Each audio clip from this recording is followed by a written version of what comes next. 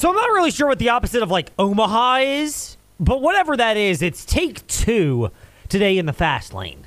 Because we tried to look back at some of the action from this past weekend, and more right now, look ahead to what that actually means. I tried. Trey did. I was hoping to be here, but we have some exciting new partnerships that are coming to the Virginia Talk Radio Network over the holidays, including at InsaneRadioDeals.com. So that had to take a little bit of priority, and I was a little bit late yesterday, and for that, I apologize, but, they say keep the main thing, and the main thing is, of course, serving our listeners however we can, and sometimes those goals overlap. So, Liberty football. My one little PSA for folks that are wondering about Jamey Chadwell and whether or not he would leave for Mississippi State or Texas A&M. More likely Mississippi State. I agree with you, Trey, because he doesn't have the pizzazz. I mean, apparently he was already in Starkville. That's what some people speculated. On Twitter, because he didn't have his location off. Yes. If that was his actual tweet. Yes, if that was, in fact, his actual tweet. But here's the thing. Pay attention to who is putting that information out on social media, first and foremost. So keep that particular one in mind. The second thing, of course, is to understand that just because you're entertaining the offer doesn't mean you're actually going to take it. I mean, again, if I'm Jamey Chadwell, I may not have any intention of going to Mississippi State. But if you at least sell the concept, it strengthens your leverage with Liberty University, and whether it's for a pay raise or support for your staff, and Ian McCall has been great with their coaches about providing those resources, and Liberty is as well funded as any Group of 5 program there is out there. The reality is that is a business tactic, and it's something that often goes on in business. We've seen it plenty of times. I mean, remember, Justin Fuente once looked at Baylor while he was at Virginia Tech and did not end up taking the job. Perhaps he regrets that decision. But it might open up soon, so he might get a second chance. You're very correct about that, Trey. Boy, I didn't know. I'll be honest. I didn't think Dave Aranda was going to blow up that badly on Baylor, but alas, it happened. But here's the thing. If this information is going to come out, pay attention to Thanksgiving weekend. So starting next Thursday, Thanksgiving Day, through that Saturday, that is often when these jobs start to crystallize in terms of what would happen. So just keep that part on your radar as far as future opportunities going forward. The other is this. Random accounts that have like 15 followers on social media, they're probably not the ones you want to follow. If you get information from a cluster of people out of Starkville, TV reporters, beat writers from Mississippi State, folks tied into that program, and you start seeing a lot of that from the Mississippi State community, then whether it's the media that cover it or the fans down there, trust me, they're rabid enough in the SEC that information will start to get out. At that point, I'd start to lend some more credence to this.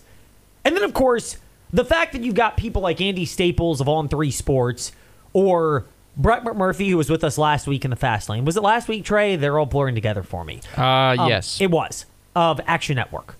Or Dennis Dodd of CBS Sports, or Barrett Sallee, or Bruce Feldman and Stuart Mandel of The Athletic. I'm just throwing names out there. Bruce Feldman is the newsbreaker. Chris Vanini is probably a good one.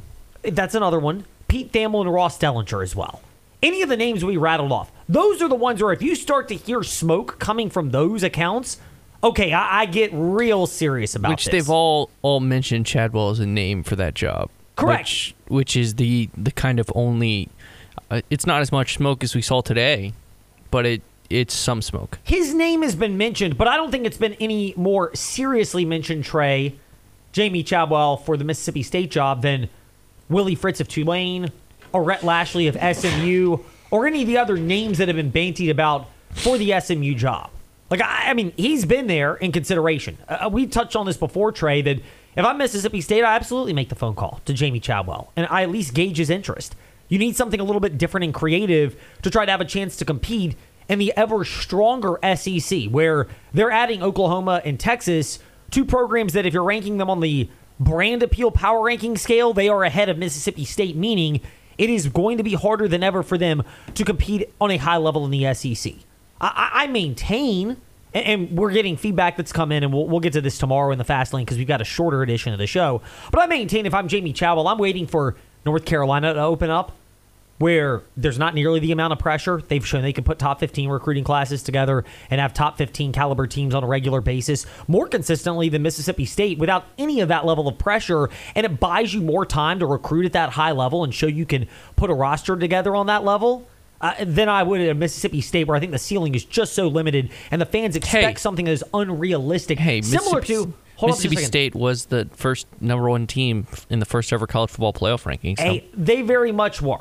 Helps to have Dan Mullen and Dak Prescott. You know, those were both two key catalysts for that. And it may have been, what's his name? Simmons, the Jeffrey Simmons, the defensive lineman from I think that was later. It's Chris Jones you're thinking of. Chris Jones, Jeffrey Simmons, Fletcher Cox all came through Mississippi State, but not all at the same time together. God, if they were, that would have been the most ridiculous pass rush in the history of the SEC, and they've had a lot of them. But to have all three of those at one time would have been absolutely I think Chris insane. Jones was on that team, not Jeffrey Simmons, because I think Jeffrey Simmons was 2 years Whatever. later. Chris Jones, insane top 5 caliber defensive tackle in the NFL. Yes. I mean, either one. No Jalen Carter, of course. Oh, of course not, Trey. But, you know, here's the thing. If you're looking at this from that perspective, it's the same thing. I'll go back with a place like Kentucky. There's a limited ceiling, and the fans expect something more. And Chip Patterson and Bud Elliott and the colleagues on the CBS Sports podcast for CBS Sports College Football Report. Cover 3. They touch on this a lot, where you're dealing with fans who think they can compete on the same level as an Alabama or a Georgia or an LSU and don't want to hear that they can't compete on that level. North Carolina actually can compete like a top-end ACC team. They put the rosters together and the talent, and they've knocked on the door of ACC football championships when Clemson was good, no less, with Deshaun Watson and Trevor Lawrence. And they haven't even maxed their potential with what they brought in a low-pressure environment. Like, that, again, I'm not saying Jamey Chadwell won't leave. I think the time will come. But just keep all that in perspective with Jamey Chadwell. Maybe he is entranced by Mississippi State and he thinks it's a great opportunity, but this is the tweet I brought up, and I will reiterate it. Liberty affords you a different opportunity to be more patient at that place than anywhere else because you'll dominate Conference USA. They have infinitely more resources than anyone else, so you don't have to rush at an opportunity that you think is below ideal. And I would consider Texas A&M and even to an extent Mississippi State limited opportunities. No, not Texas A&M. Not Texas A&M. Not financially, but fan expectation relative to what their production. Yeah, but you'll have been. Every resource to win a national title. You will, but they're not going after Jamey Chadwell anyway. Yeah, they're one of the 3 programs the last 10 years to have a #1 recruiting class. No, I mean they are in that. They're in a different category than Mississippi State. So but again, Chadwell can afford to be patient. But you can't compare him to Hugh Freeze. Like the old, like we sort of said that you can't compare him to Hugh Freeze because the reason Hugh Freeze got Auburn was 75% the fact that he beat Nick Saban in back-to-back years at Ole Miss than it was anything he did at Liberty. Speaking of Hugh Freeze, by the way, Trey, we'll get more into this Liberty coaching carousel conversation because we've got feedback coming at Fastlane Ed Lane on Facebook, Twitter, Instagram. First of all, thank you, everybody who's chimed in and keeps chiming in with different thoughts there. We're always grateful for it. We get to it as best as we can. And then there are certain topics that are more evergreen, which are really good conversation pieces, but we'll sprinkle them in when it's a little bit later. And you guys, we appreciate you wherever you're listening and however you're listening for giving us those topics that we can address because clearly they're points that interest you, but we also try to remain topical and relevant for all that's worth, which is what we failed to do yesterday because I failed to get into the studio in time to bring you the Fast Lane in a more timely manner. My driving reminds you why in these times you need an insurance provider that can be there for you with the best rate possible, including uninsured and underinsured motorist insurance coverage. That's something I learned from our friends at Trost Law, by the way. But the insurance carrier I trust, Gardner Insurance Solutions. They shop my rates regularly every year and make sure they're multiple carriers so they can give me the best rate. Highly recommended for you as well. But anyway, speaking of Hugh Freeze, Liberty University and the connection. Liberty destroys Old Dominion. Dispatches them. Bloodbath was the term that some fans used for me. I won't go that far because it wasn't a full-off 60 minutes of that. It was over, though, pretty quick into that game. It was, Trey, we'll get to keeping receipts later, but I knew that the projection on the ODU Liberty game that I had, at least as far as the I put it both. outcome, Let's put it this way. I put it both in our worst. We had a good week, though. Yes, but more on that later, Trey. That's one I knew was going to be over pretty quickly. And part of it is this. Jamey Chadwell mentioned that Liberty, it's their most complete game, particularly because offensively, they did every single thing that they wanted. We were really balanced, overall. I mean, we didn't could have been, if we'd have done some stuff there in the third and fourth quarter, we'd have had another whatever. But we were able to do some things that on throwing and running that anything we wanted, really. The first half, I think we punted once because of a dang penalty. Anything we really wanted. I guess, Trey. It brought me back to a press conference last year. This is where, if you're watching like Fresh Prince of Bel-Air, the clouds come around the screen. They have the little, music that relaxes you like you're in a dream spot. I don't know if I call it a dream if I'm a Liberty fan, but it brought me back the first time I've seen that type of performance at Williams Stadium since the BYU Liberty game last year. And perhaps another outgoing coach, maybe not. But I see what you did there. Yes. Hugh Freeze, who used that as a launch point to go to Auburn. More notably, he used the Arkansas win on the road a couple weeks later. Which that job could open up, so maybe Jamey Chadwell goes there. I'm just saying. Copy everything we said about Mississippi State for Arkansas. But they over-expecting fans, big amounts of money they're willing to throw, but nowhere close to being able to fulfill their expectations, especially relative to the competition week in and week out in your conference. Speaking of Auburn coaches, I think they'll go after a former Auburn coach who is an Arkansas native if that job opens up. Just want to keep these ties together. Trey, we'll get to that later. But Jamey Chadwell mentioned we did whatever we wanted on offense. It reminded me of this from Hugh Freeze last year. And yes, even if you're a Liberty fan, just take a moment and get a chuckle out of this. We had good stuff planned for them and felt like we could stay balanced, and I think we did. I hadn't seen the stats. I don't know. But I thought it was a really solid game other than one possession that we kind of fooled around on. But I thought it was a solid game. So, we just kept doing what we did, and I never felt like they stopped us, and so it wasn't a matter of we just thought we kind of stopped ourselves. They never really stopped us. We stopped ourselves. Boy, is it like deja vu all over again for Liberty fans from hearing those types of comments to hoping that it's not a springboard for your coach leaving for another job. And again, we'll get into that more later in the week. Trey and I have kind of outlined why, if I'm Mississippi State, I absolutely sniff around Jamey Chadwell. But if I'm Chadwell, I understand that Liberty is a unique spot that affords you the ability to be patient for ideal jobs. And given the impatient nature of fans in the SEC and how quickly those openings can arise if you fail to meet their expectations, it also means you can be more selective if you are a coach at a place like Liberty for ideal jobs that could pop up, because you're going to continue to have success at a place like Liberty and dominate your competition to pad your resume. And Liberty did that, to their ever-loving credit, against Old Dominion. Jamey Chadwell elaborated on what we mentioned earlier. Not only ODU not being able to stop Liberty, but Liberty just kind of stopping themselves in the second half of that game when it was 35-3 at halftime, and it ended up being a 38-10 final that really should have been 38-3. It was a garbage time touchdown by Old Dominion. But it was clearly the most complete game of the year for Liberty. We had some good practices. We had some guys really step up and say that's not who we are. And I think you show that today, the way we played. They scored their garbage time at the end, and we gave up the 3 points off of probably, I think they got a penalty to get down there. Our defense played tremendous. That's probably the best overall game, 4 quarters that we played maybe all year, and we're capable of doing that if we'll handle the things that we can, and that means we're going to shut people out, but we didn't beat ourselves, we didn't do any foolish things, and we made people try to beat us, and if we do that, then I tell our team all the time, if somebody beats us and we don't beat ourselves, I'll live with that every day. But if we're beating ourselves and Liberty's beating Liberty, that's what you just can't live with as a coach. And this was our cleanest game from a defensive standpoint, assignment-wise and all those things, and they played fast and played hard. 100% agree with that from a Liberty perspective. You look at the performance for Liberty against Old Dominion. 4 penalties for 50 yards. But when you're looking at that number, 4 penalties for 50 yards, that's over 10 yards per penalty. You're looking at 12.5 yards per penalty, which generally means on average, they're either holding penalties or they're pass interference type penalties. You hate them, they're frustrating, but those are effort penalties. They're the type of things that you can at least coach out. Liberty's penalties against Louisiana Tech when Hugh Freeze Jamey Chadwell, I'm getting them all confused now. Caldwell? Yes, Jamey Caldwell. But the penalties against Louisiana Tech, they were the 5-yard types.